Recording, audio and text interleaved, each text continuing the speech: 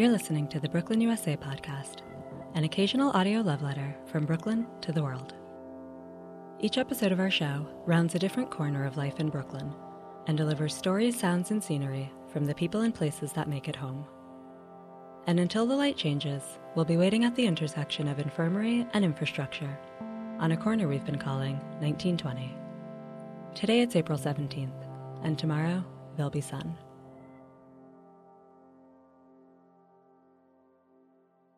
Hello, you're still listening to the Brooklyn, USA podcast, an occasional audio love letter from Brooklyn to the world. In part one of this episode, we listened to Radio Quarantine, a community radio station streamed live from Calcutta to the farthest reaches of the internet. Now, in part two, we'll hear from the farthest reaches of our net, friends and family from around the globe who sent in words of hope, joy, inspiration, and the sound of home wherever it's been made. Here's their audio love letter to Brooklyn from the world. Hello, please leave a message after the tone. Hello, I'm Taha Ahmed. I'm a visual artist and a documentary photographer based in New Delhi, India. I was born and brought up in Lucknow, capital city to the most populous state in India, Uttar Pradesh, where I'm right now stuck under a COVID-19 lockdown. Though the COVID-19 is still an outbreak in India, not a pandemic, Indian Prime Minister Mr. Narendra Modi declared a nationwide lockdown starting midnight 24th March, Tuesday 2020, explaining that it was the only way of breaking the COVID-19 infection cycle. This led to a social isolation of 1.3 billion people, putting the world's largest democracy at a halt. Though a lot of people got some good time to spend with their families, they got some good time to spend upon themselves, they got some good time to complete the work which was left, a larger section of the Indian society, which is below the poverty line, was deeply neglected and impacted. With a large part of India's workforce being employed in the informal sector, according to the International Labour Organization, the underprivileged professions in India adds up to 90% of this workforce. Though they contribute to half of the GDP of India, these people still have no income security, they have no health care, they have no essential food supply, and they have no work from home system. They survive on daily wages that they earn, and the lockdown has ended their means of financial resources. This led to a mass migration of these underprivileged workers from metropolitan cities like Delhi, Bangalore, Bombay, back to Uttar Pradesh, the state where I live, Bihar, Madhya Pradesh, and Jharkhand. These workers, along with the elderly and the children, walked hundreds of miles on foot under the scorching sun with no food and water. At a lot of places, they were helped by Indians who came out of their houses, taking all precautionary measures to feed and help these people. The police, however, was a source of attention here, as they helped these people at some places and clashed with them at the others.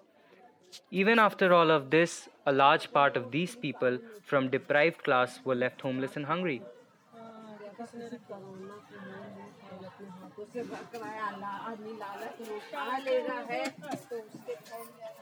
There have been heartbreaking videos coming out where in a recent one, I saw a man drinking milk which was leaked from a milk container passing by.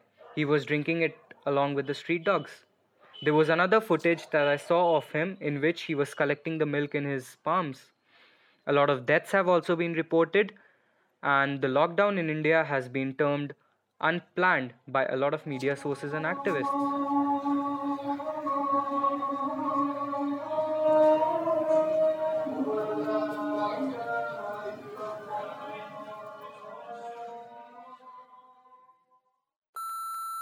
Today, I want to speak with you about coronavirus and what it means for you and your family.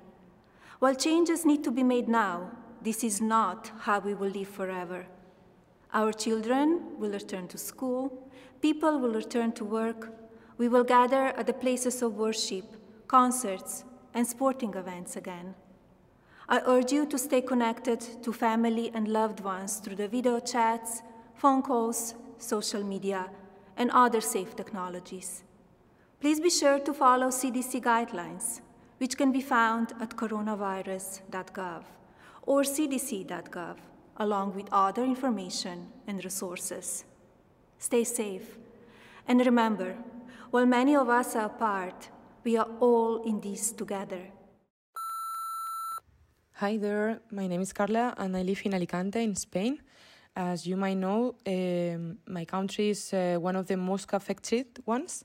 The government is following the recommendations of experts in the way to stop this pandemic to boost more. But at the same time, the right wing is been putting a lot of barriers and effort in things not to work as planned and create discontent among citizens. So, for instance, it has been proved that they have been making up stories and fake news, and that at least 70% of Spanish citizens had received one of them in their mobile phone. So imagine the social impact, no? On their hand, the government has been taking measures to cover social needs for the more vulnerable sectors, freelancers, workers, rents, householding. But still is one of the countries with more strict confinement rules, and that is affecting a lot, especially elder people and kids. But I have a nice story on this. One afternoon, my boyfriend and me watched the Goonies with Juan's nephew, who's 7 years old, from the distance. So the thing is, we were watching the same film in parallel from both houses, so we could see the kids' reactions in the same moment, and that was really lovely. So despite of this isolation in which we live in, or precisely because of that, I appreciate every little gesture, human gesture.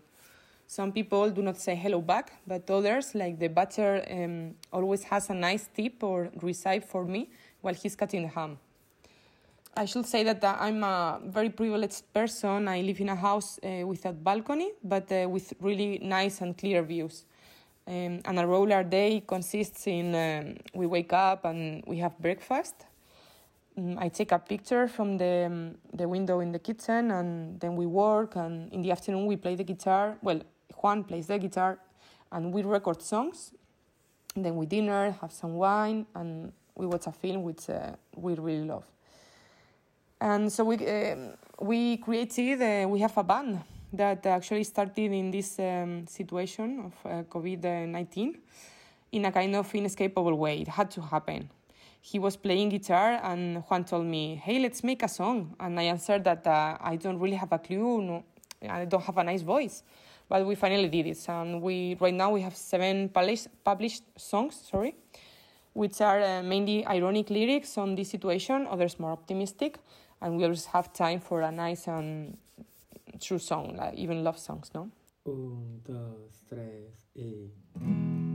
I'd like to send a warm goodbye to all of you in the other part of the globe, and please do not forget the importance of community during and after this situation.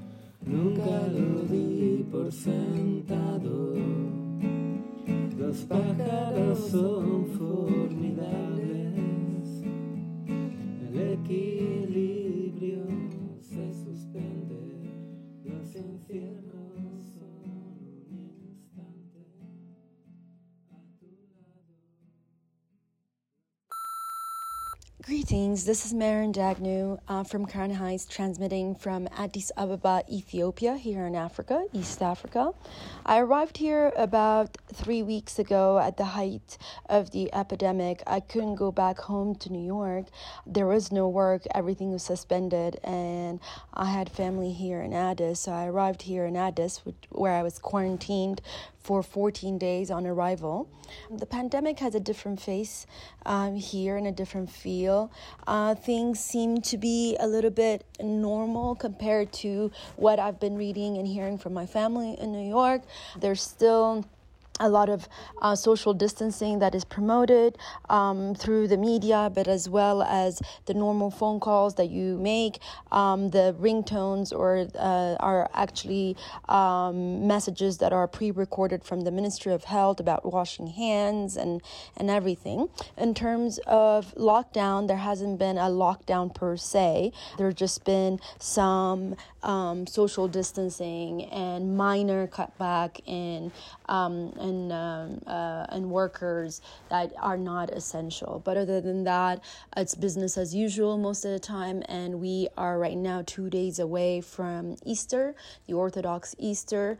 So there are some markets that are open. I would say there's a 10% chance you might see people wearing a mask on the streets. Gloves, not so much so. There's a door-to-door COVID screening, not testing, but screening, where they will come in, health workers will come in, check for temperatures, for signs, ask you questions about where you're coming from, if you had any contacts with people that came from the outside. As such, it's been quite difficult since there has been no work, financial burdens, as well as not being able to move around as we would like, and then going back home and receiving news from back home of people getting sick and dying. But I've been pretty much meditating. I've been coping because I've been increasing my time for meditation, prayers, type of work like yoga, walking, and basically talking to family. And that's basically pretty much what I've been doing to be coping here in Addis Ababa, wishing everyone a safe and protected stay, and I'll see you guys soon. All right, cheers. The last picture on my phone is actually a snapshot of a confirmation page that I had from the New York State Small Business Administration for the disaster loan, for the payroll paycheck protection loan that I had made, and I basically took a snapshot of that page. Hearing that the government is actually out of money, so wish me luck. የወገን መዳን ነው። የኮሮና ቫይረስ ስርጭትን ለመግታት ማህበራዊ ርቀትን ይጠብቁ፣ ተራርቀው ይቀመጡ፣ ተራርቀው ይሰለፉ። ሰዎች በሚበዙባቸው ቦታዎች አይሄዱ። እጆን በተደጋጋሚ በሳሙና በሚገባ ይታጠቡ። Hello, I'm a U.S. expat living in Quito, Ecuador, where I own and operate a brew pub in the historic center of the capital. We here in Ecuador have been on lockdown now for over a month. There's a nationwide curfew at 2 p.m. and folks are only allowed to drive 1 day a week to pick up essential items. It's been reported that this country is one of the hardest hit in Latin America, which I think is distorted a bit due to the situation in the heavily populated coastal city of Guayaquil. It's in Guayaquil where the virus has created a nightmare situation that has caught the attention of the international press. Hospitals overrun, corpses being left on sidewalks for lack of mortuary services. It seems the result of a disastrous combination of government unpreparedness and restriction non-compliance by part of the population. I've gotten a lot of messages from friends and family abroad asking about my well-being in the country because of this media attention. Usually Ecuador is pretty much ignored by the international press.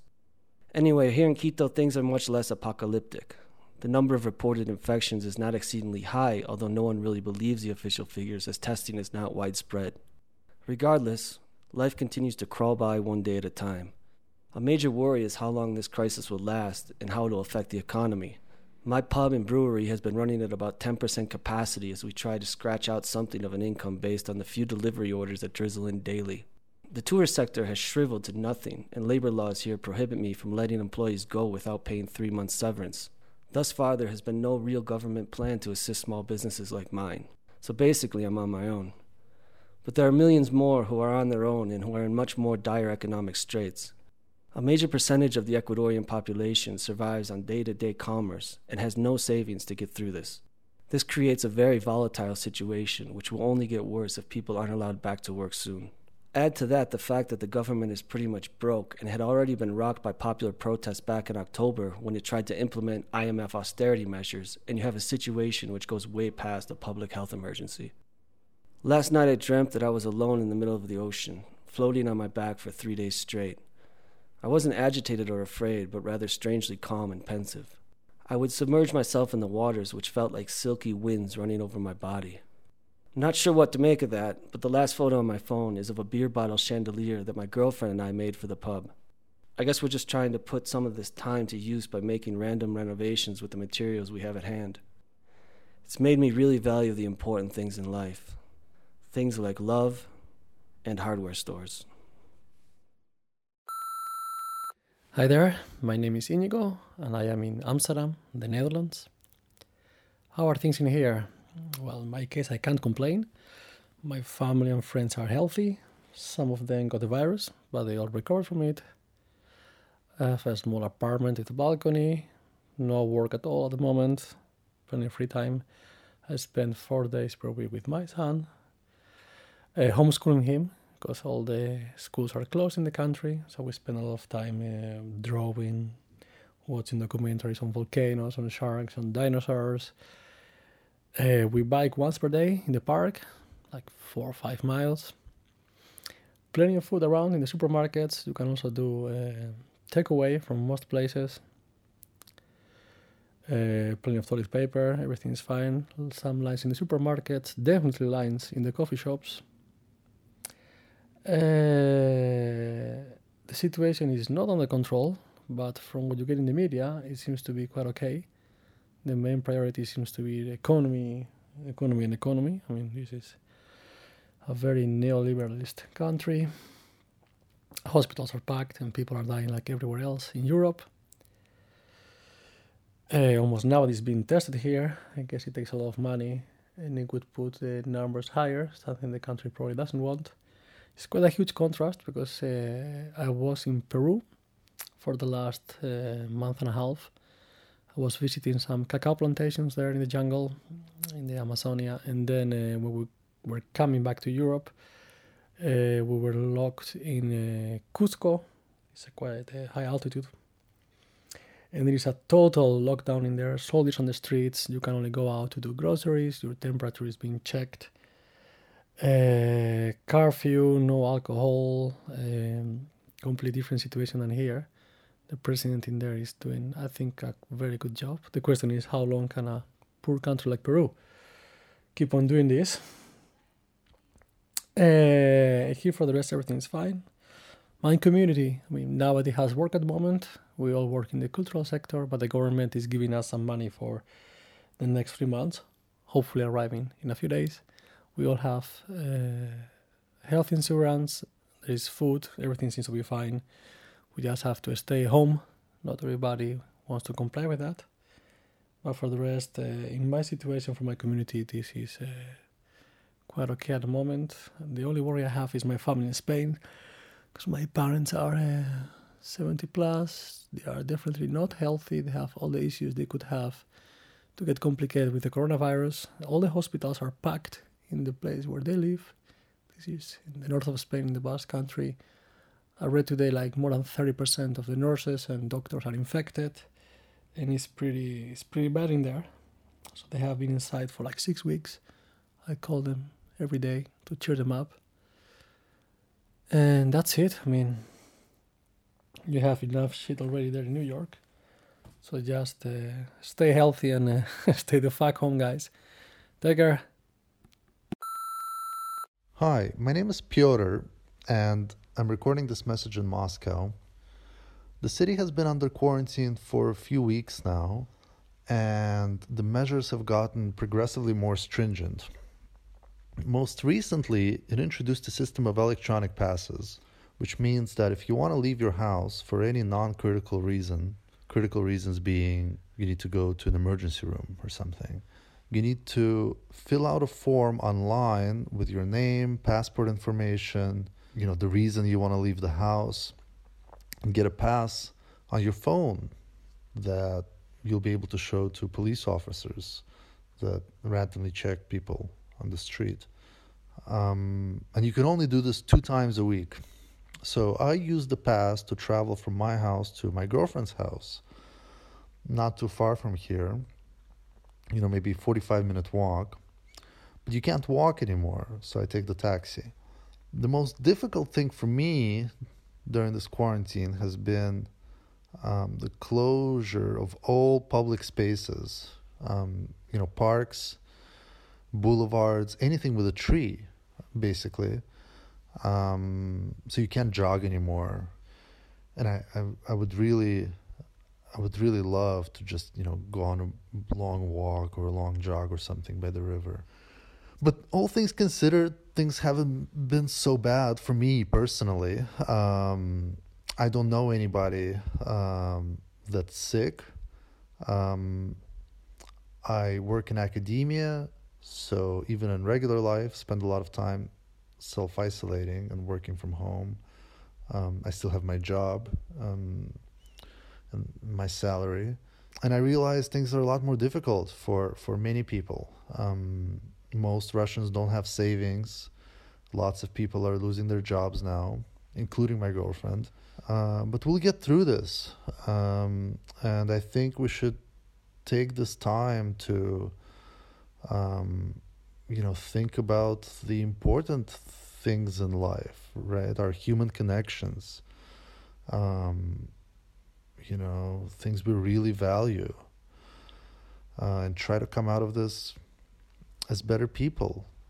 I'm sending my love and support to friends and family in New York. We'll get through this. Stay strong, stay safe. Love you. 大家好，我是武汉市的一个普通市民。 Hi everyone, I'm an ordinary citizen of Wuhan. 就我个人而言，我一开始 Since the coronavirus breakout, for me personally, I first felt everything ranging from fear, anxiety, anger, and despair. 情绪。那么经历了这么长时间 Now it's been quite some time, and I think I calmed down and made peace with it. I tried to adjust my mental status and have learned to live with the situation. But of course, I was compelled to get along with it. Not that anyone likes to live 整 with 个 it. 疫情期间呢，对我的个人生活影响还是有一些的。 The pandemic has many folds of impact in my 小一点的 life. 事情呢，就是 Small things like not being able to go outside. 这个食物什么都不短 There's no shortage of food or 3个月 anything. 几乎 But staying indoors completely for 3 months was quite a torture for me. 折磨。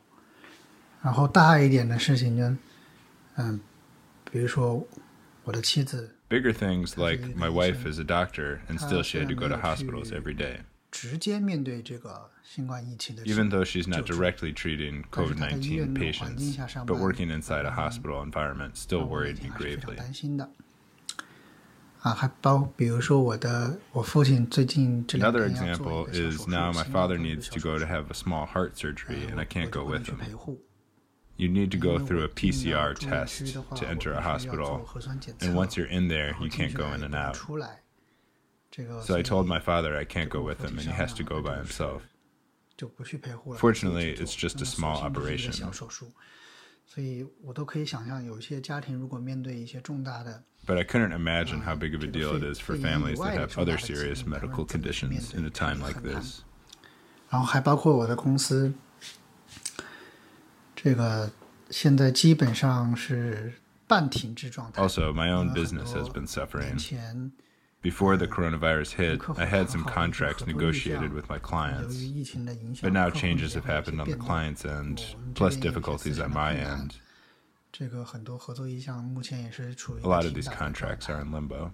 所以还是比较难吧。 So that's hard for me. 我手机里最近的一张照片是前2天我下去拿快递。 The most 顺便 recent 路过 photo from my phone was the one I took a few days ago when I went out to pick up some packages, but also to walk my dog. A tree inside our courtyard blossomed and there were a dozen pink flowers.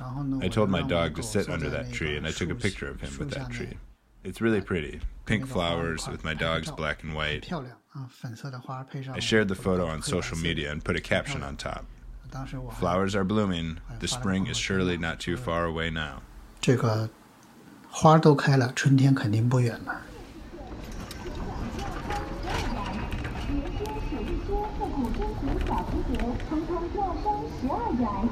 只需12元，此活动真实有效，绝不做虚假宣传。只此一次，要刷12元，只需12元。新春优惠，特价天天有，手下指导送奶茶。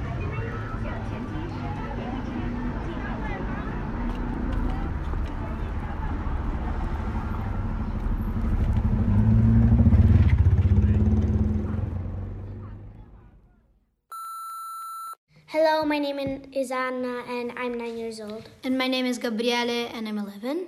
We both live in Rome. And when the coronavirus broke out in Italy, we were told to not go back to school. We thought at first oh, it's a vacation, it's gonna be so great. But then it started to be not so great because it was a lockdown and we couldn't see our friends. We couldn't go back to school. We couldn't see our teachers. So our routine is in the morning. In the beginning, we didn't find a routine. We didn't have homework. We were a little bit still confused about all this thing. And our parents were still very stressed and they were trying to find out a way, to find out how they can manage this. And in the end, they gave us homework and we found a routine. So in the morning, we do homework with our mom until 12:30 because then she has to go to work because she's a psychologist. And after lunch, in the afternoon, we do a walk in our neighborhood, near our neighborhood, with our dad, near the Tiber River. We found this place where there's no one and it's safe. In the evening, we help our father cook dinner and we pick a good movie to see. So I'm feeling kind of sad to not see my friends and I'm at school. But I think in the end, when the coronavirus ends, I think it's going to be in September. I think we're going to start a new life, more careful. It's going to be a wiser life. So I should have finished 5th grade with my friends and with my teachers, but sadly I didn't. So, but I calm myself. I have a sense of purpose drawing that I like to do very much. But anyway, I see my friends on video lessons, and I hope next year that I'm going to be in 6th grade. It means new friends, new teachers, and new school. I hope I can talk about this and learn from this experience with my friends. And I miss them. I miss them a lot. And but we're gonna hug and we're gonna see each other again very soon, I think.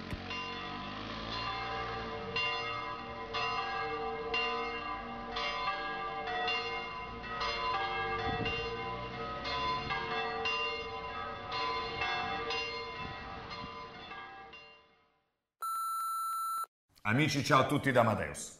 Beh, giustamente tutti noi ci stiamo informando su tutto quello che riguarda il coronavirus e insieme ci sono delle regole fondamentali che dobbiamo osservare, come per esempio lavarsi spesso le mani, è importantissimo.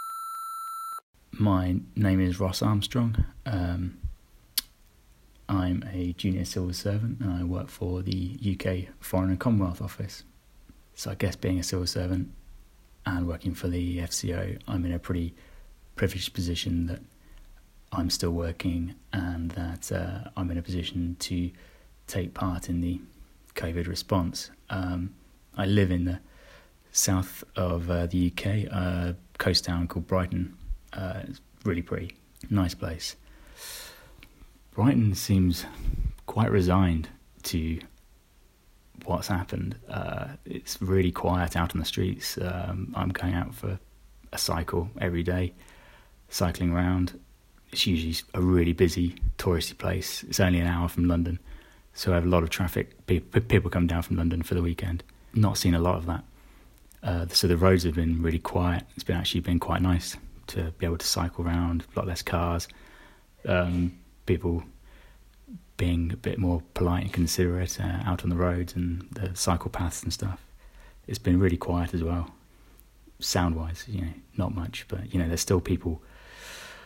There were some kids outside yesterday taking photos of themselves outside the train yard with like these big model cameras, and that does worry me a bit. I've been working from home for over a month now, so that's not been particularly disruptive to me, and I'm very lucky that I've got a reasonable space to work in. I know that's not the case for quite a lot of people.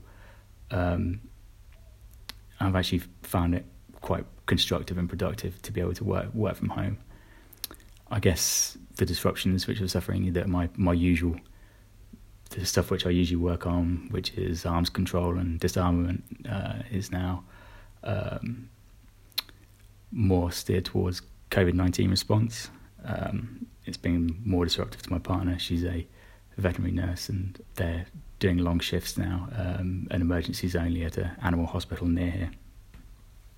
So I don't think it's actually been too bad.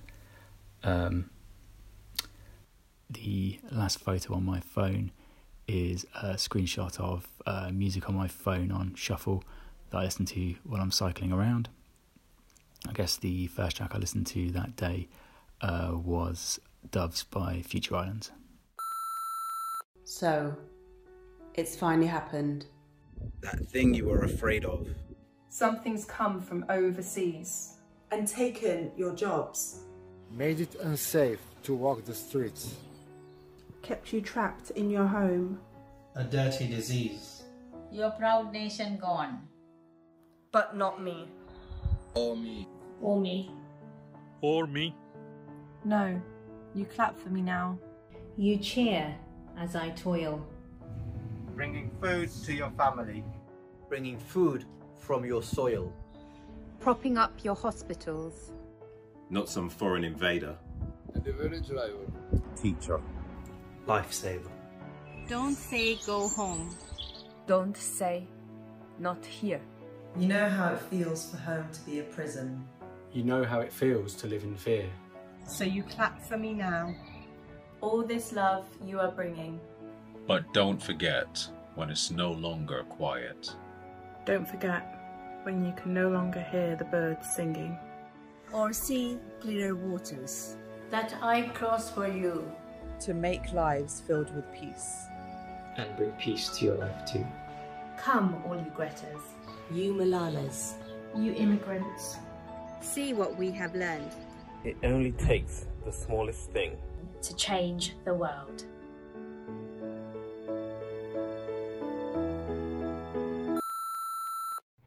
My name is Ade Bantu. I'm in Lagos, Nigeria. How does the pandemic look or feel like? It feels very real. We have a total lockdown. We're in week 3 of the lockdown. We've had incidents of marauding gangs of 20, 30, up to 50 people or more who've been robbing neighborhoods. The police has tried to intervene with no success, so local residents have resorted to protecting themselves. They form vigilante groups. They go out at night with machetes and knives, trying to protect their lives and their properties. We've heard of incidents of people being robbed on their way from the markets back home. This is in broad daylight, being robbed of their food items, their money, their phones. So it's very, very real. Lagos has a population of about 20 million, and about 60 to 70% of our population are self-employed. So you can imagine people not making money, people not being able to go to work. It's very, very troubling times, and people are obviously very desperate. So yeah, we're hoping that the government will intervene, but to be very honest, we don't expect much from them. The palliative measures they've put in place are not really helping at all. They just distribute little food items here and there, and that's about it.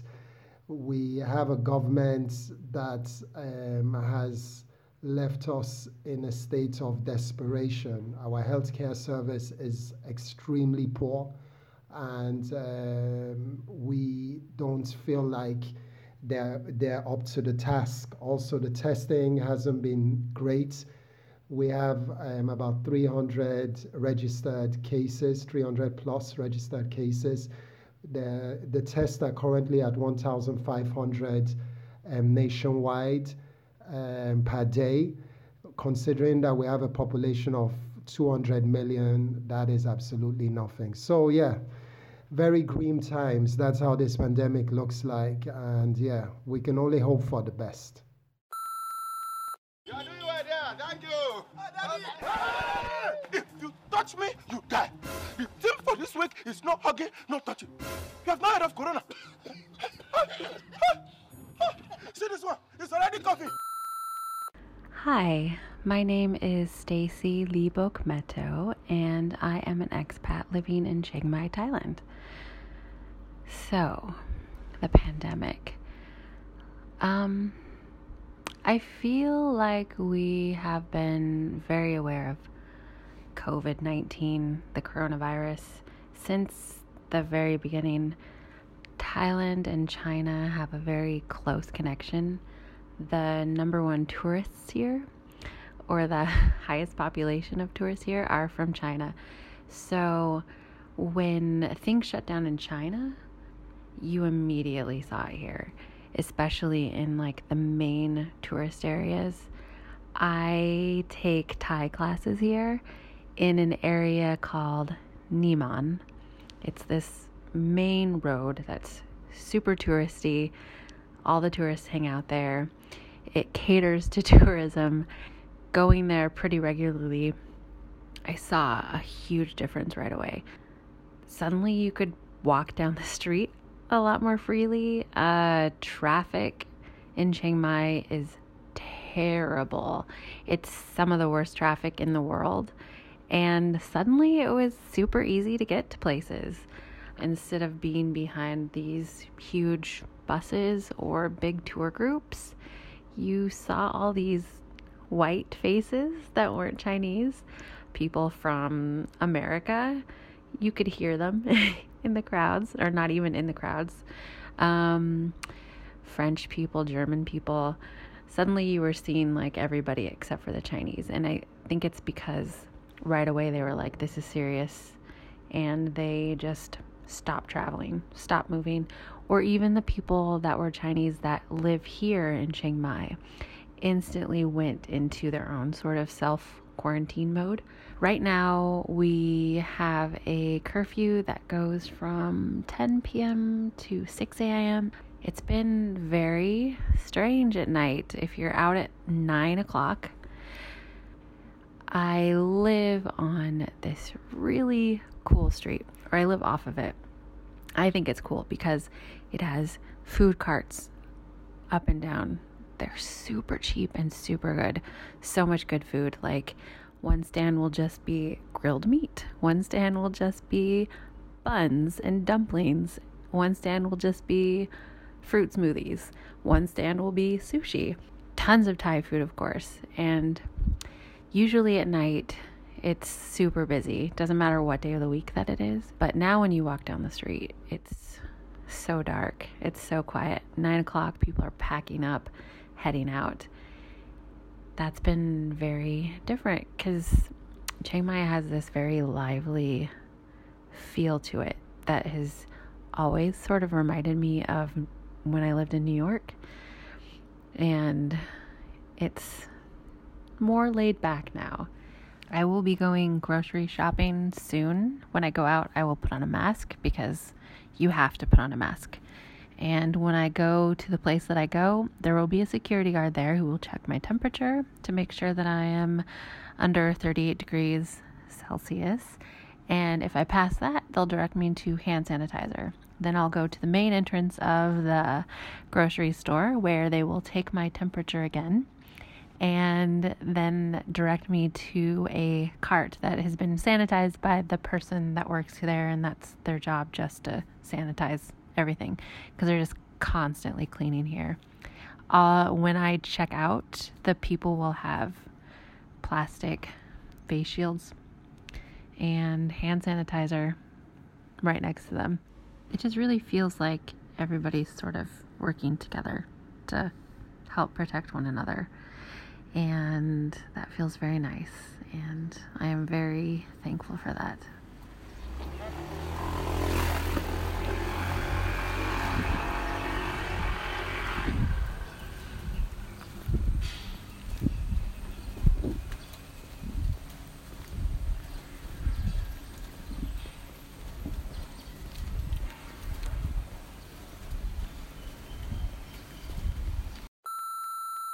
We have an important message for all of you, especially if you live in a country that is right now facing the new coronavirus.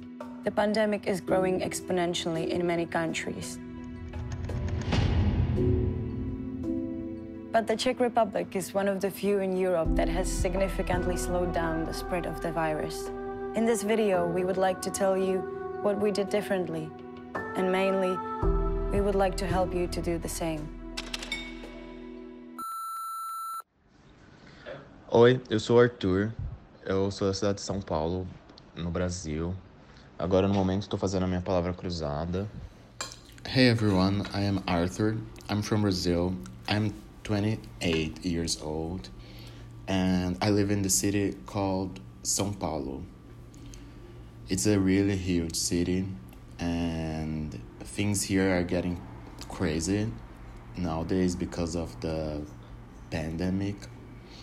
So basically, I live with my boyfriend and we are doing a lot of stuffs. We are sharing the same place, so sometimes it's kind of difficult because our apartment is kind of small, but we are managing. E ultimamente, nessa quarentena, eu tenho trabalhado de casa. Lately, I've been working from home. E durante o meu tempo livre, and during my free time, I've been doing some things to pass the time. Eu tenho feito algumas coisas, assistindo alguns filmes e watching séries, movies, series britânicos. Some light-hearted British reality television shows, which are quite good. Que são bons. We are very addicted in one specific series that's called Portrait Artist of the Year. Tenho cozinhado, feito pães, feito bolos. E também tenho feito exercícios. I've also been cooking, making bread, cakes, and I've been doing some physical exercise here in my apartment, like yoga. Dentro de casa, yoga, que tem sido bom para relaxar e passar o tempo livre. Agora, no momento, estou fazendo a minha palavra cruzada. And right now, I'm at the table working on a crossword puzzle. We are having dinner now, so we are sitting at our table, and here in Brazil, it's very common during the 8:30 p.m. people protesting against the president.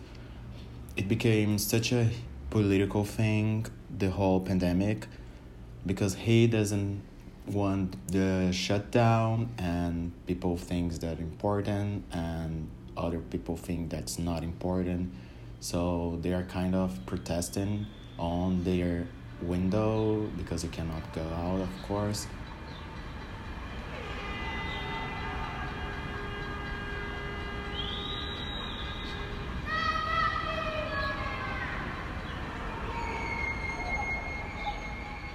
So basically people go to their windows and then hit some pots and pans and make such a huge noise. It's good, actually. We are also supporting this attitude because we think it's kind of important, the shutdown and stay home for the group's health. Unfortunately, some people start to go out again. At least people who is around me is responding good for the whole situation. They are staying home. It's been such a long time that I've not seen my friends. We are having some Zoom together, which is good. We are playing some games online. And we are trying to find another ways to connect ourselves. Fortunately, I have my boyfriend with me. I know some people are alone and it's kind of harder when you don't have anyone to relate to. São Paulo is kind of polluted city, so the sky are being very blue these days, and even when the sun goes down, it's very beautiful. We can see such a different colors that normally days we are not able to see because of the pollution. So It's good, actually, to know that you live in a city with such a beautiful sky and you never noticed before. So I'm very happy and proud about it.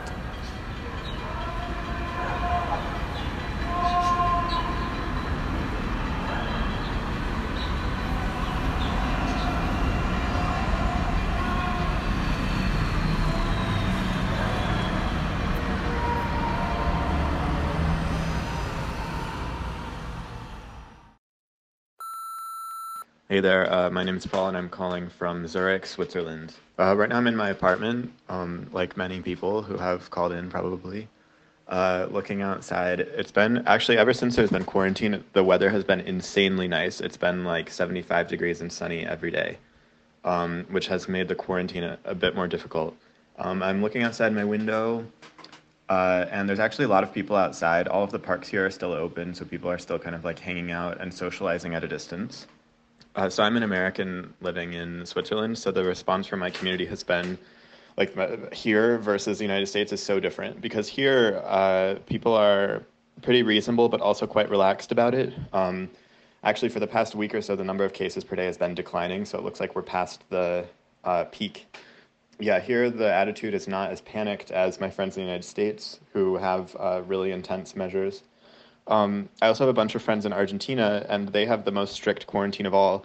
They actually can't even leave to go running or hiking or anything. They have to have a valid reason for being out, and if they're stopped by the police and there's no valid reason, they can get arrested. It's pretty extreme. There's nothing like that happening in Zurich for sure. So I realize that in the grand scheme of things, there are bigger issues than what I'm about to describe, but just in so many ways. But I'm really not doing well with the working from home thing. I'm yelling at all my coworkers, burning a lot of bridges, passing many points of no return. I just get even more irritable than usual, which is already my baseline is pretty high already. So yeah, it's just not a good, no positive relationships are being built at work during quarantine.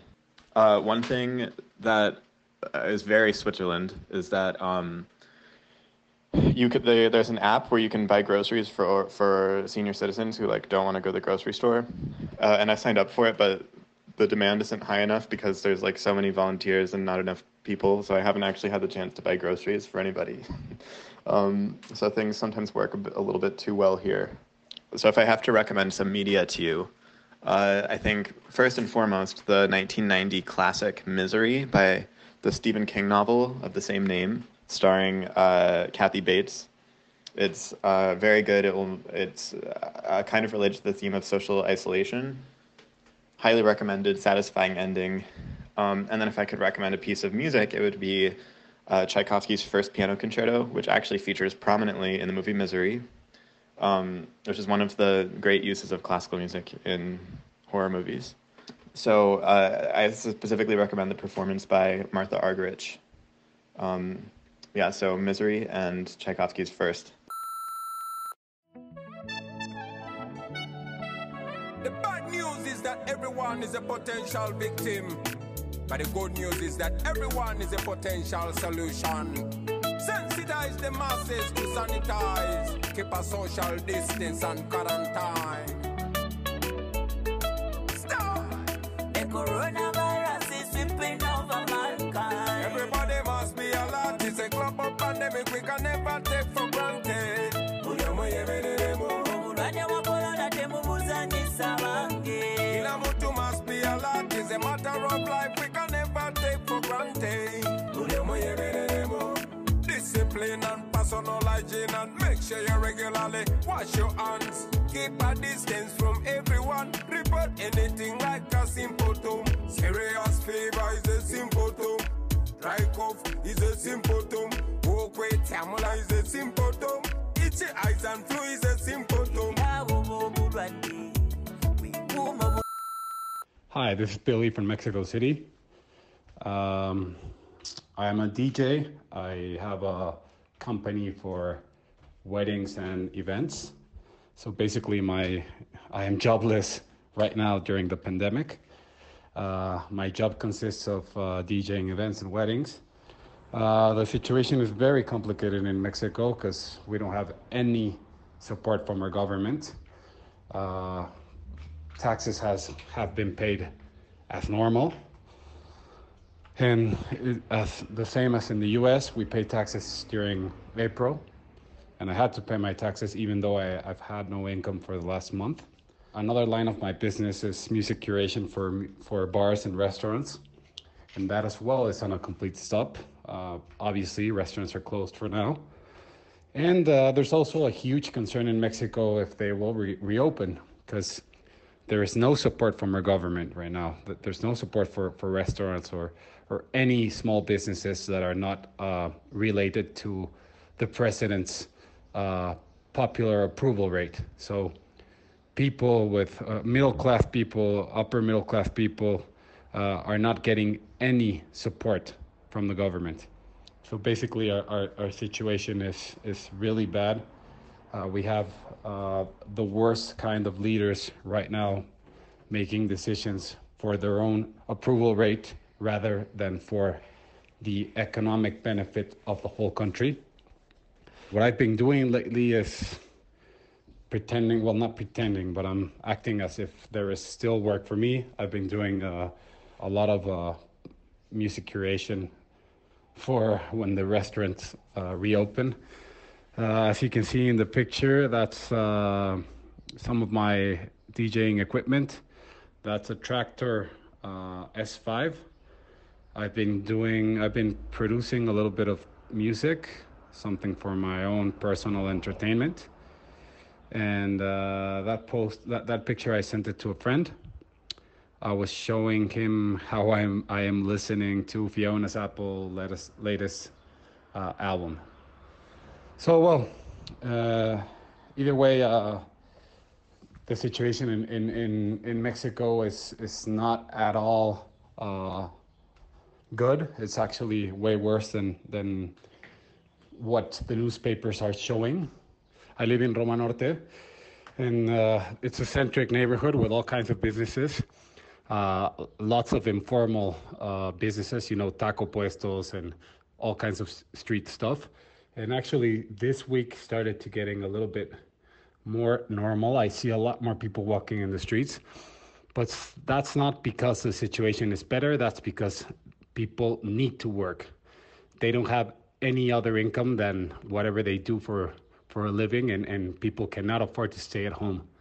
So that's the real difference between Mexico and first world countries. People cannot afford to stay at home. So it's really a completely different beast as in the States, as in New York or other first world cities. So people are going to get sick, and the situation is going to get even worse.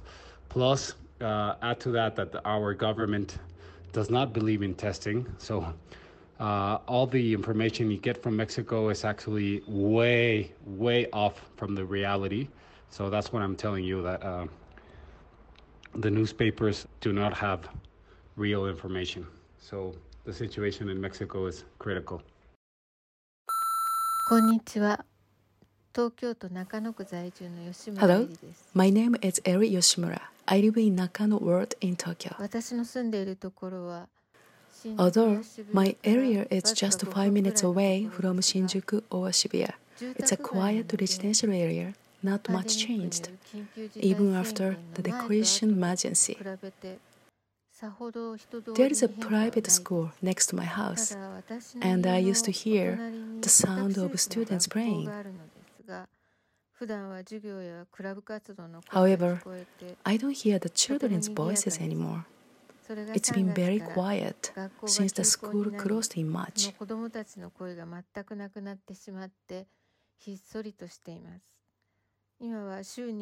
Right now, I only go grocery shopping once a week, and the only person I see is my husband.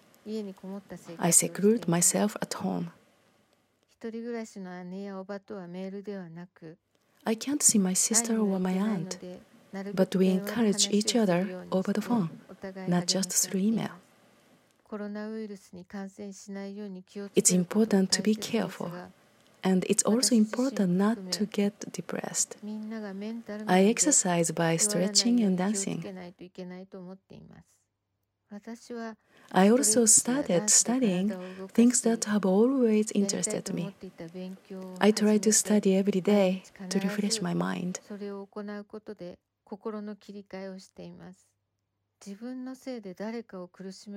I stay home. I will be patient for now because I don't want to hurt someone.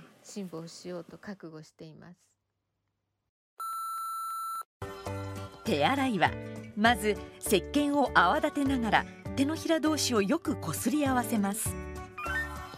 次に両手の甲をこすり洗い、その後指の間を洗います。さらに親指と手のひらをねじり洗いでよく洗います。 Hello, my name is Winnie Gaspard. I am over here in Haiti. A couple of weeks ago, we had our first cases of COVID-19. And since then, everything has been very complicated and it's a very stressful situation for everybody, including myself. As I was telling my friend the other day, the other countries, they are fighting COVID-19, but us in Haiti, we are fighting COVID-19 and everything else. Like, we have all the issues that you can actually think of. For example, the students, they still don't know when it's going to be okay for them to go back to school. And they're not taking any online classes because the majority of the population don't have access to internet. So they're just home doing nothing and waiting on the government to tell them what's going to happen. And I am still seeing a lot of people in the streets. I am still seeing a lot of people taking tap-taps, which is our main public transportation in Haiti. You will actually see 14 to 16 people in that one little small pickup truck going places, not wearing a mask. Like, some people will tell you straight up, the virus is not in Haiti, they're not gonna wear a mask. Some cannot afford it really because the average price for one mask in Haiti is $2, $2 which is 40 Haitian dollars, which is quite expensive for one mask. Some people refuse to stay home. It's like they don't really have a choice because if they do, they will starve to death, and they cannot let that happen. And Haiti is one of those countries where you have to cook every day. It's not like you can go out one day, shop for the next 2 weeks, and put all the stuff in your fridge. We cannot do that because we don't have electricity. Like, I am lucky enough to have a couple of hours of electricity every other day in my area, but some people, they don't have electricity at all. Because our president here in Haiti is known for not telling us the truth about stuff, so whenever he says something about COVID-19 or the prime minister talks about the virus, people will tell you straight up, if the president and the prime minister said it, it's not true. Not being able to trust our leaders, the people who are here to tell us what to do, what's going on, what's going to happen. It's not easy. I am trying to tell people that what we are dealing with right now is real, and what's coming might be worse, but they don't seem to understand that. We do have a curfew here in Haiti at 8 p.m. and it will be 10, 11 p.m. and you'll hear people in the streets driving and walking. So it's not easy to deal with everything that is going on here. फैलन दिन महामारी रोकना सबसे मजा उपाय हो। विश्व टहस नहस करतिर कोरोना महामारी से बचकला खोखाई बेर ओ छीक बेर मुछोपी साबुन पानी लेक मिस मिस क घरी घरी। Hello, my name is Leila Daya and I'm currently based in Nairobi, Kenya. I have been in quarantine since the 16th of March, so it's about a month now. I would say that for me personally, quarantine sounds quiet. It feels it feels almost otherworldly because I haven't really been leaving my house, and when I do, there's not as many people on the streets, not many cars on the street, so it feels quiet is what I would say. But I also know that Corona feeling quiet to me in this quarantine situation is just because, you know, of where I live, and I wouldn't be able to say the same for people who live in underprivileged areas due to the escalation of police violence. And so I think that's quite unfortunate. That for me does sound quiet. Quarantine has changed my life by the way that it's shown me that as much as I am an extrovert, that I am capable of staying indoors and not losing my mind, which is what I thought would be happening. And so it's been sort of refreshing to find that I can spend this time on my own and be okay. And I think that coming out of it, it's something that I will pursue a lot more, having experienced it before. And so I'm quite grateful for this lesson to know that I'm okay with being by myself, that I can amuse myself, that I can have fun by myself. Not that I didn't before, but just for extended periods to know that that's something that I can do. And yeah, those are my thoughts from quarantine.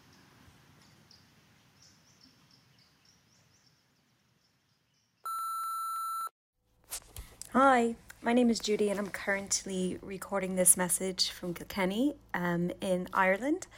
I've spent my early years of my life in New York, but I've lived here in Ireland since I was a teenager. Where I live is very rural, though not necessarily on a farm, but a little village about 25 minutes away from any city. So normally the area is very quiet. However, since we began our lockdown on the 13th of March, when the schools were officially closed, our neighbourhood is quieter than usual, as there are very few to any cars passing through, and the usual kids playing outside are now indoors, probably driving their parents crazy like mine are. But anyway, in Ireland overall, we've been quite fortunate in regards to the numbers affected with COVID-19. As of last night, we had 486 deaths and over 13,000 cases. But that being said, the country is in relative lockdown and lots of things have changed, especially within our culture. As I'm sure many people across the world witnessed, one of the biggest shocks to all of this occurred in the early days when our pubs and bars were closed for St. Patrick's Day, and they have not yet been reopened. While I'm not playing into any Irish drinking stereotypes, this was a major knockback to our economy and our tourism industry, and the closures have certainly challenged many Irish traditions, especially going for a chat and a few pints. But we're adjusting, and as a community, many people are coming together for each other. As an American citizen and as someone with many close family members in New York, I find the uncertain climate particularly difficult as we cannot make plans to travel and see one another, a habit we usually like to commit to twice a year.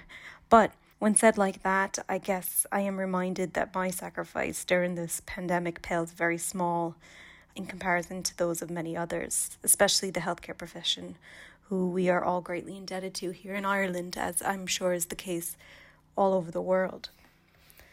But by trade, I'm a historian, and I'm currently a PhD researcher in Trinity College. So I'm really interested in social history and the history of medicine and people more generally. But with that frame of mind, I'm constantly making connections between this pandemic and the Spanish flu of 1918, which was estimated to kill over 50 million people worldwide. And I'm sure people have seen the photos going viral on social media of people from that period wearing masks and newspaper cuttings that have turned up showing the social distancing measures they attempted to put in place 100 years ago. So I think it's really, really useful to bear all that in our minds, because when we think about what we're going through now, it reminds us, or me anyway, of how grateful we are to have modern communication such as the internet, which enables us to live collectively and globally throughout this pandemic and undoubtedly saves lives and keeps people safer. So during a time when it may be tempting to point blame at others and at other countries, it's important, I think, for us to remember that such globalness is what will get us through this quicker and stronger. With that being said, I think I'll just let you hear what's going outside my window at the moment. We live in a little cul-de-sac, and there's local neighbours outside power hosing everyone's walls and doing a bit of gardening. We've had unseasonably good weather here, so people are making the most of it in their gardens. Thanks. Stay safe.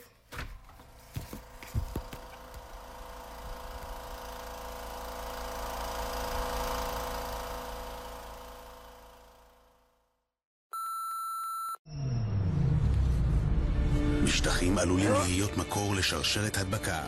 הקפידו להשתמש בטישו או במגבונים. והכי חשוב, לרחוץ ידיים. עוצרים את שרשרת ההדבקה. יחד ננצח את נגיף קורונה. Hi, I'm Ohad Rosen here in Tel Aviv, Israel. Before the quarantine, I used to go to my office in the heart of Tel Aviv every morning and work from there all day long. After working hours, me and my spouse Zidani used to go to the gym 2 or 3 times a week, to the movies or theater, or just to hang out with friends in one of the local bars. For the past month, we were locked in our home. Both Zidani and myself work from our home office, and our culture life is based on what's new in Netflix and Amazon Prime. We haven't met with friends and family in person for over a month, but replaced it with Zoom video meetings. Both of us are lawyers. I'm a partner in an Israeli law firm named Kalai Rosen & Co., specializing in commercial litigation and class actions, so it is pretty easy to work online from home. The Israeli legal system adapted shortly and started broadcasting the court hearings online. Actually, Idani is going to appear in the Supreme Court this Monday, and I'll be watching him from home. In early January, we've been in northern Italy in a ski vacation. This is the first time we heard about this virus started to spread in China, but we didn't pay much attention. Unbelievably, 3 months later, the entire world is locked down and Italy suffered thousands of victims. It seems that it will take a while until we can go back to normal, especially to travel. We had a short vacation planned in early April to Cyprus to celebrate my birthday, but it was obviously cancelled because of the situation. As far as it seems here, the airlines will not start to operate flights regularly in the coming weeks or even months. Like all the world, we here also wish that this absurd and weird situation will end shortly and we can get back to normal life, although I must admit that I find it enjoyable to spend my days with Idani here at home. That's all from Tel Aviv.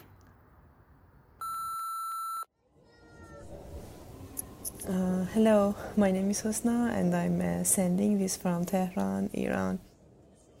The corona crisis has been a totally unexpected and a completely surreal event for everyone around the world. It took us all by surprise.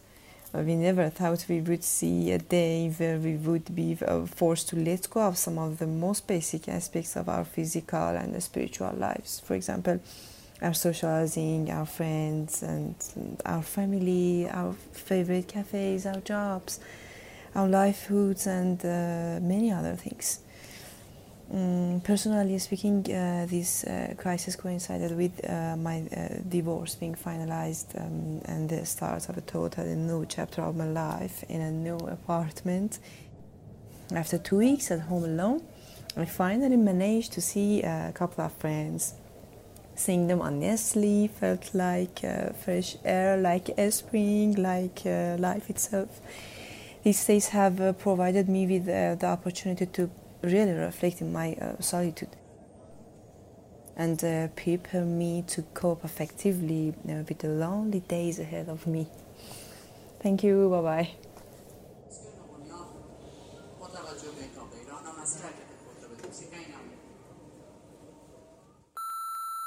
This is Stefan Christoph in Montreal, and this is a letter to you at Brooklyn, USA podcast.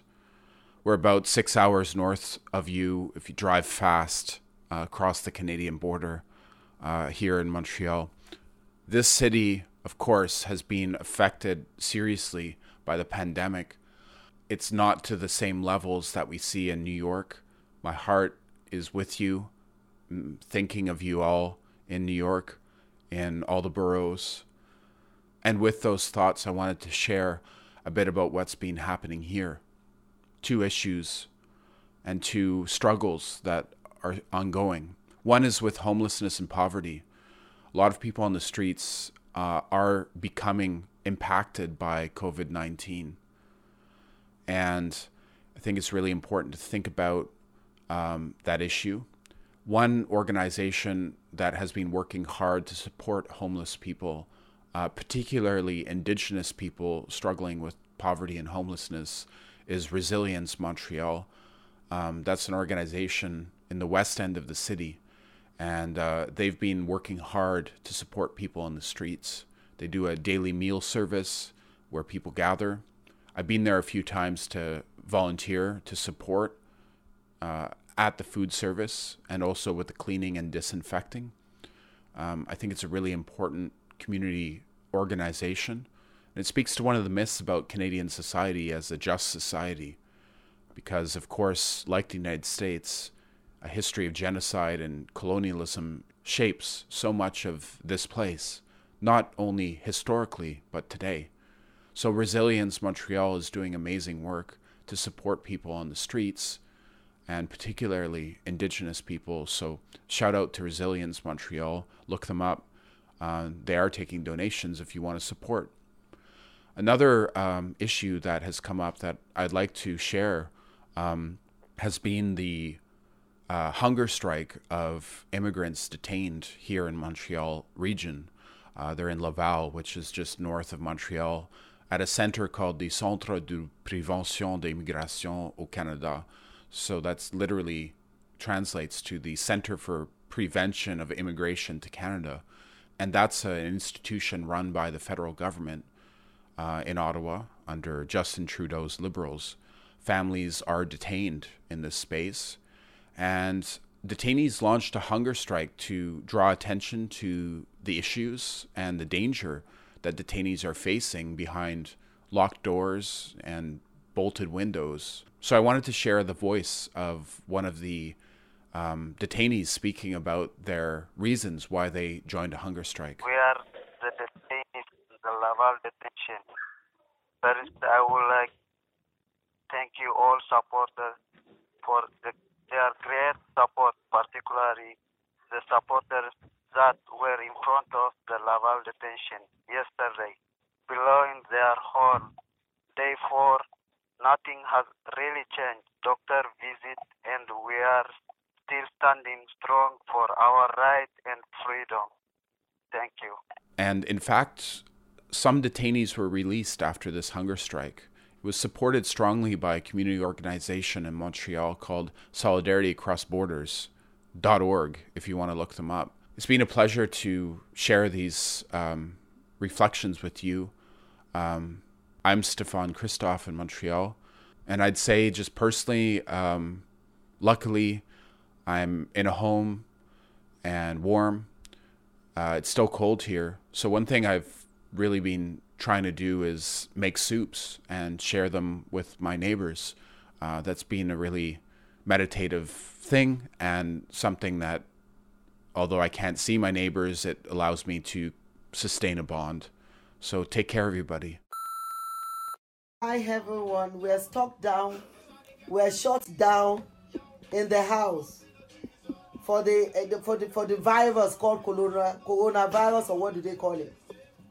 All I want to say to the world is this: Jesus, if it is time, just please come now.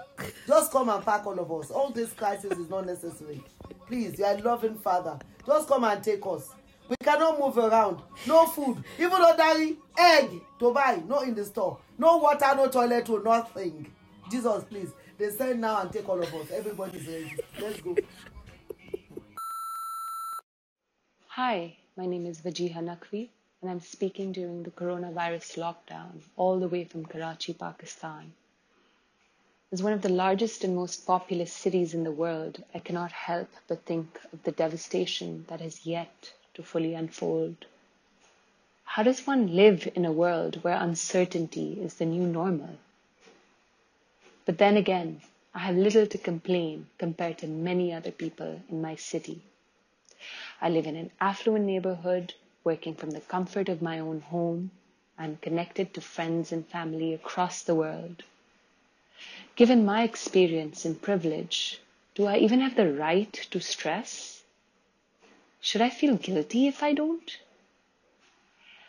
The highlight of my day is spent in a music class online with my teacher, who I refer to as an ustad in Urdu, who lives 8 kilometers away in the same city.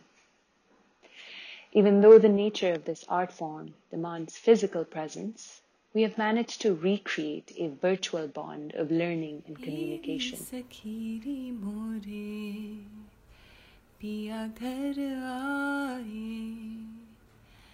एरी सखीरी मोरे पिया घर आए भाग लगे इस आंगन को एरी सखीरी मोरे पिया घर आए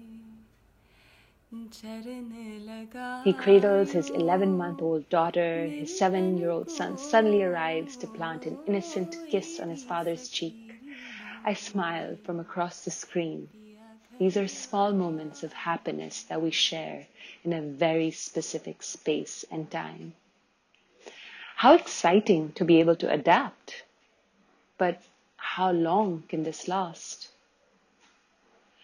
Similar stories of pain and joy cycle from dawn to dusk, through day and night, feelings that blend into each other like undulating waves in a sea of non-linear time.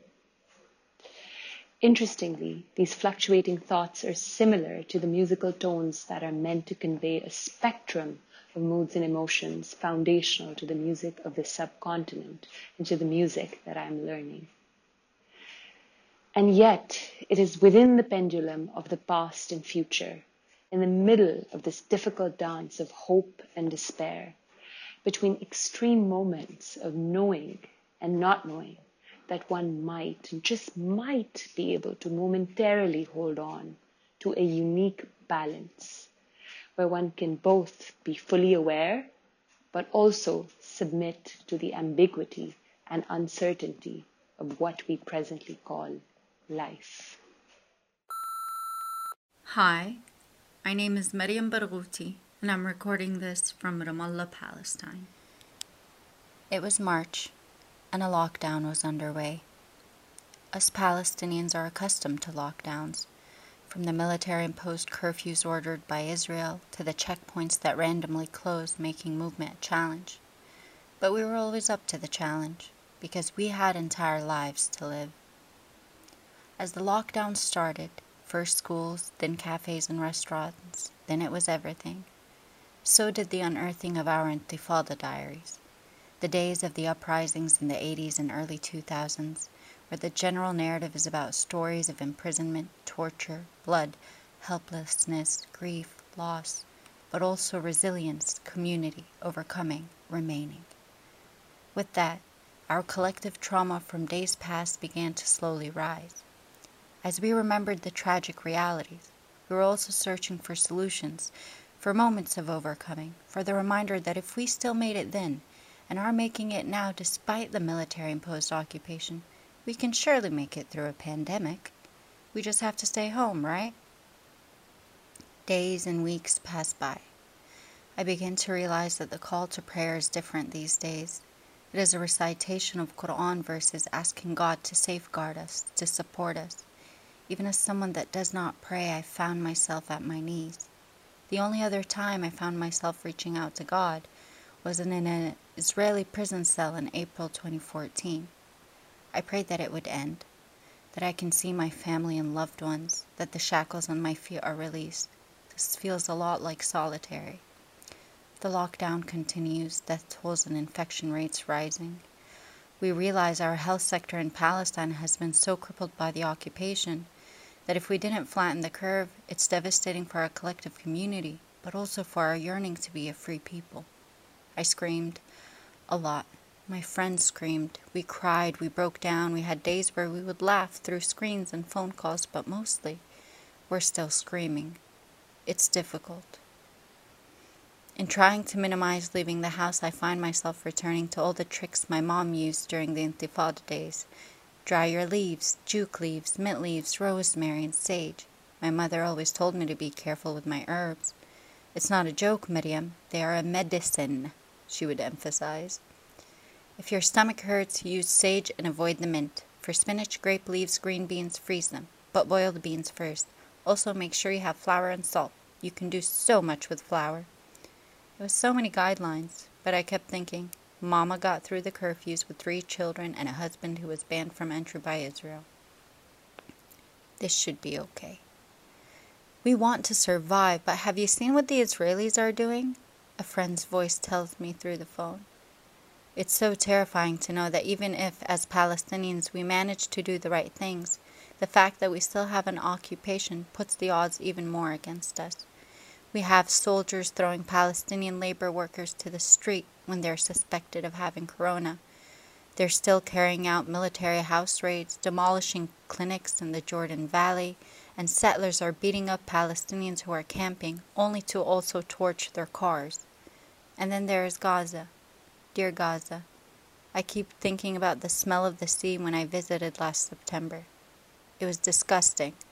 And then the overcrowded spaces, the yellow water that I couldn't even use to brush my teeth, and a young man telling me that Gaza was ready to be buried, and this was before a pandemic. It's terrifying. There's no time to process, no opportunity to protest, no chance to be together, and we are only human. We're gonna get bored and tired and in need of some social interaction. In the Intifada days, it was that social interaction that got us through it, community support and sharing. We don't have that now.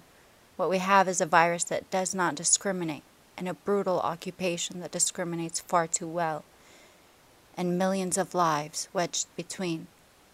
In Palestine, the pandemic collides with our struggle to live in dignity and peace. It brings out the unreconciled trauma and very real and very terrifying emphasis that our fate is still dictated by Israel, whether we like it or not. And even in the midst of a pandemic, we are not given a break. So we are left disoriented, alert on all fronts, and in need for any win, even if it is successfully drying some mint leaves.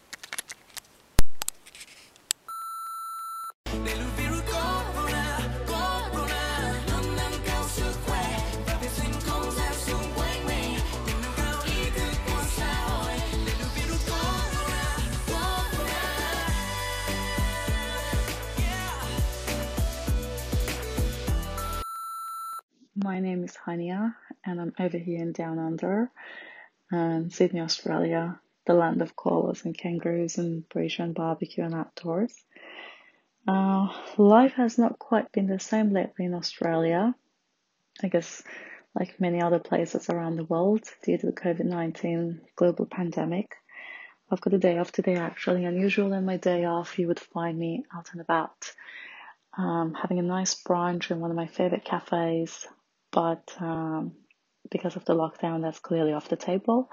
So I've spent the day, in the house, just trying to rest and unwind and get things done around the house, which is still quite nice because I'm a healthcare worker, and just to be able to have that time off away from work every now and then is quite nice, especially during these times. I actually work in one of Australia's biggest hospitals, and interesting to know that my place of work has been the very first hospital in the entire country that the very first confirmed case of COVID-19 was brought into for treatment and quarantine a few months ago. I work in oncology department. My job is to conduct and manage clinical trials for patients who often have advanced stage cancer. So I think, given this pandemic, one of the things that's been constantly on my mind the past month and a half has been, what if I catch this virus and I don't show any symptoms and I go to work and I pass it on to these patients? Because, I consider myself relatively healthy and fit, and I'm under younger age group side of things with this, and you can easily catch the virus and show no symptoms. You can be completely asymptomatic for up to 10 days, over a week. So that's been a constant worry for me, because these are the very same patients. We do everything that we can every day to save their lives and treat their cancer. It's just an added stress to my already long list of stresses, because I have family and friends who live in the cities where they've been hit really hard with this pandemic. And month on I think about a month and a half ago, I woke up one day and I thought, what can I do to calm my mind? And as always, my first thought was literature. Writing and reading has always been my refuge throughout my lifetime. So I've been doing a lot of writing and reading lately. Listening to classical music has been a great help because I love classical music, and also my favorite movie soundtracks as well.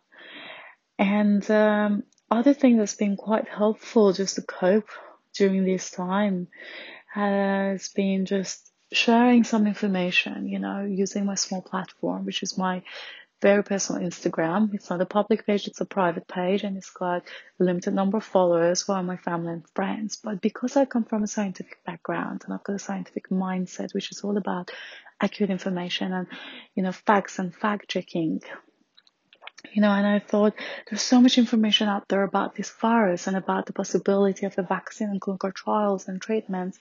And I wanted to shed some light on this from a scientific perspective and just share some information just to raise awareness that why is it so important for everyone to do their part, just to tackle this crisis right now.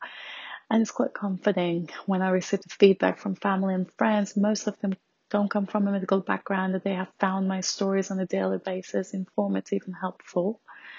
So that's been a good way to try to cope with this. And last but not least, watch your movies. I have always loved cinema and movies. I love the way that the stories are told through movies. And one of my absolute all-time favorites is The Lord of the Rings, which I have this tradition that I watch it from the beginning till the end every Easter break. And I just did that last weekend during the Easter, and I just can't help but I just have this conversation between Mr. Frodo and Gandalf keep repeating in my head when Mr. Frodo says, I wish none of this had happened. And Gandalf says, so do I, and so do all who live to see such times. But that is not for them to decide. All we have to decide is what to do with the time that is given to us. Todo listo. Hora de lavarnos las manos con jabón. ¿Qué hice con nuestro jabón? Sí, aquí está. Está resbaloso. ¡Atrápalo! ¡Atrápalo! ¡Ya lo tiene! ¡Eso es! Sí, muy bien! Ya tenemos nuestro jabón para lavarnos las manos. So, my name is Raquel, and I'm sending this message from Santiago de Chile. So, we're calling Pancho.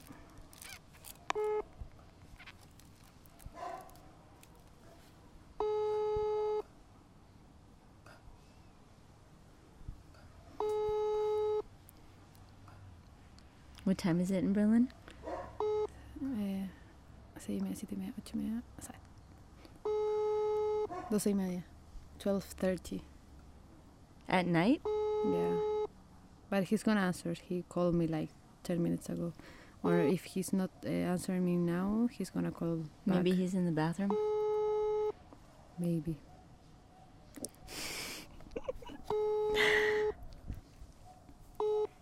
And I'm here with my cousin Maria. Haven't seen her since I've been stuck in my home. She's officially like my neighbor, so we do see each other from like the other side of the fence. But she's supposed to be in Berlin, but she got stuck here. Hi, my name is Maria. Yes, I am supposed to be in Berlin right now, but all of the flights in Chile to the other countries were cancelled until the 1st of May. So I had to stay here for 1 month, and it's crazy because I am in my parents' house, but they are not here, and I came for visiting them. So it's quite strange to be just like quite alone in my parent place because they are doing quarantine in the middle of nowhere in a small house in the countryside. Yeah. So it has been really weird, like feeling out from everywhere and not really in Chile or in Berlin or Yeah. I don't know. I feel like it was so unexpected. And Yeah. I had to come here unexpectedly as well, like on one of the last flights from Barcelona. How was that? I guess it wasn't as stressful as I thought it would be, because we were the only ones in the airport. The plane was full of people, or you had like a specific rules, like a space between each No, it seat? was pretty full because it was like one of the last flights. Man. How do you feel about not being able to go back? Because you have your boyfriend there. You have your job there. It's super crazy. My boyfriend's, so I arrived on the 5th of March, and I was 1 week here doing home office. Then I had supposed to have 2 weeks of holidays and then go back. And in the first week of holidays that I had, we already started being in quarantine.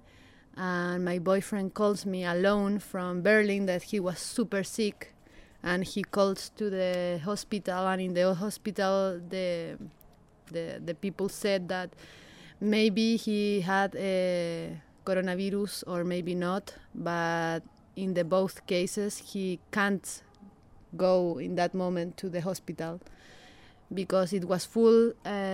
So he was like for 10 days alone in the apartment. Like 5 of that days he was super sick, no contact. Some of my friends bring him some food out of the apartment, but it was horrible. And I think now that I have my ticket, I don't know if he's gonna go to Berlin or if it's gonna be cancelled, but I am quite relaxed now that I know that I can't do anything else, like just wait for the first flight that it's going. So yeah, but it took me like 3 weeks to realize that there was no choice to go back, but that's it. Yeah, it could be worse. I can't say anything because I am in a really, really nice place doing quarantine. I am a privileged. Privileged. So I just can't say thank you for being here.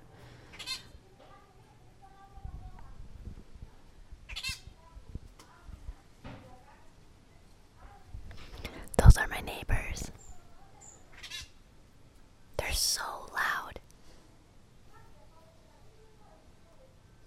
I try not to tune in to what they're saying every day.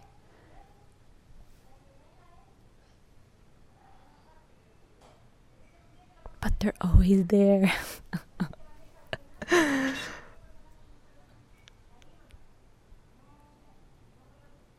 I can't figure out what they're complaining about today.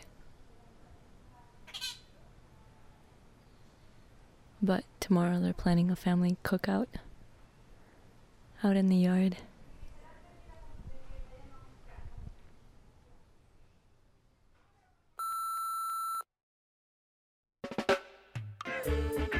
A beautiful day in Guyana, Sunday. The sun's shining, the air is fresh. We not locked in, but we hope it don't come we wait, you know. We got elections, virus, and we got the coronavirus.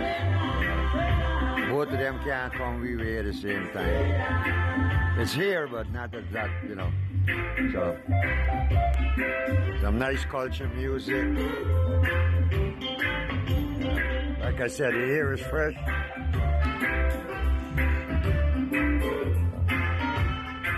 Take the boys downtown today to watch the protest for democracy. One love, Guyana.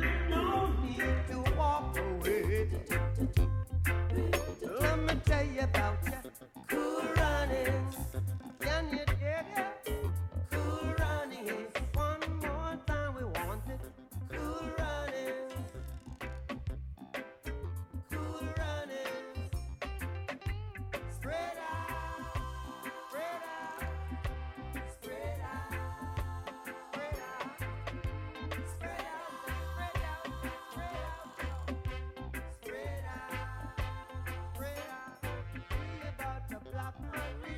Brooklyn, USA is produced by me, Sasha Matthias. And me, Emily Bogosian. And me, Shireen Barahi. And me, Charlie Hoxie. And me, Carol Palmer. And me, Ross Tuttle. And me, Shriyanka Ray. And me, Mayumi Sato.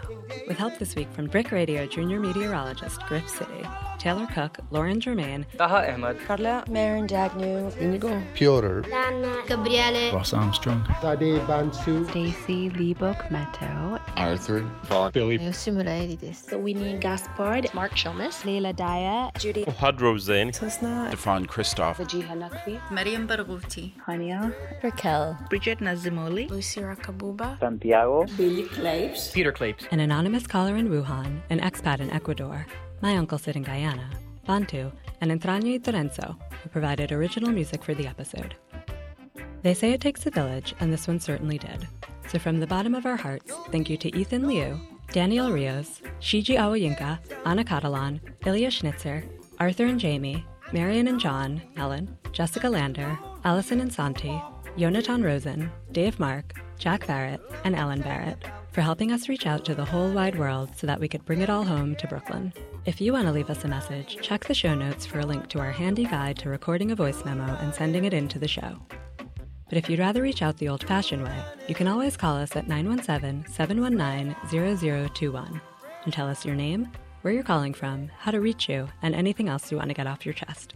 We're here when you need us, and we can't wait to hear from you. If you like what you hear, comment, like, share, and subscribe, and follow @BrickTV. Maybe there are more for cool PSAs For more information from around on the world this and that all we Brick can Radio podcasts, slip visit in. And brickartsmedia.org/radio. initial Google search says there was a catchy one from Vietnam. Sick. There's a really fun one from Iran too, but it doesn't have a voice. Unfortunately, it's very visual. But sorry, I'm now just like looking for international COVID PSAs. That's all I want to say. there's a Japanese one that's really cool. Really? I want to see it. It's in the link, Mayumi. If you click on the chat, you'll see. Okay.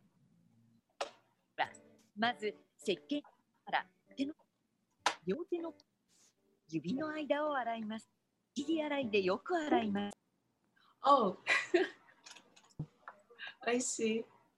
Oh, but this Japanese one is wrong. It says 15 seconds. It's supposed to be 20 seconds. That's great. Maybe that's why the cases are going back up.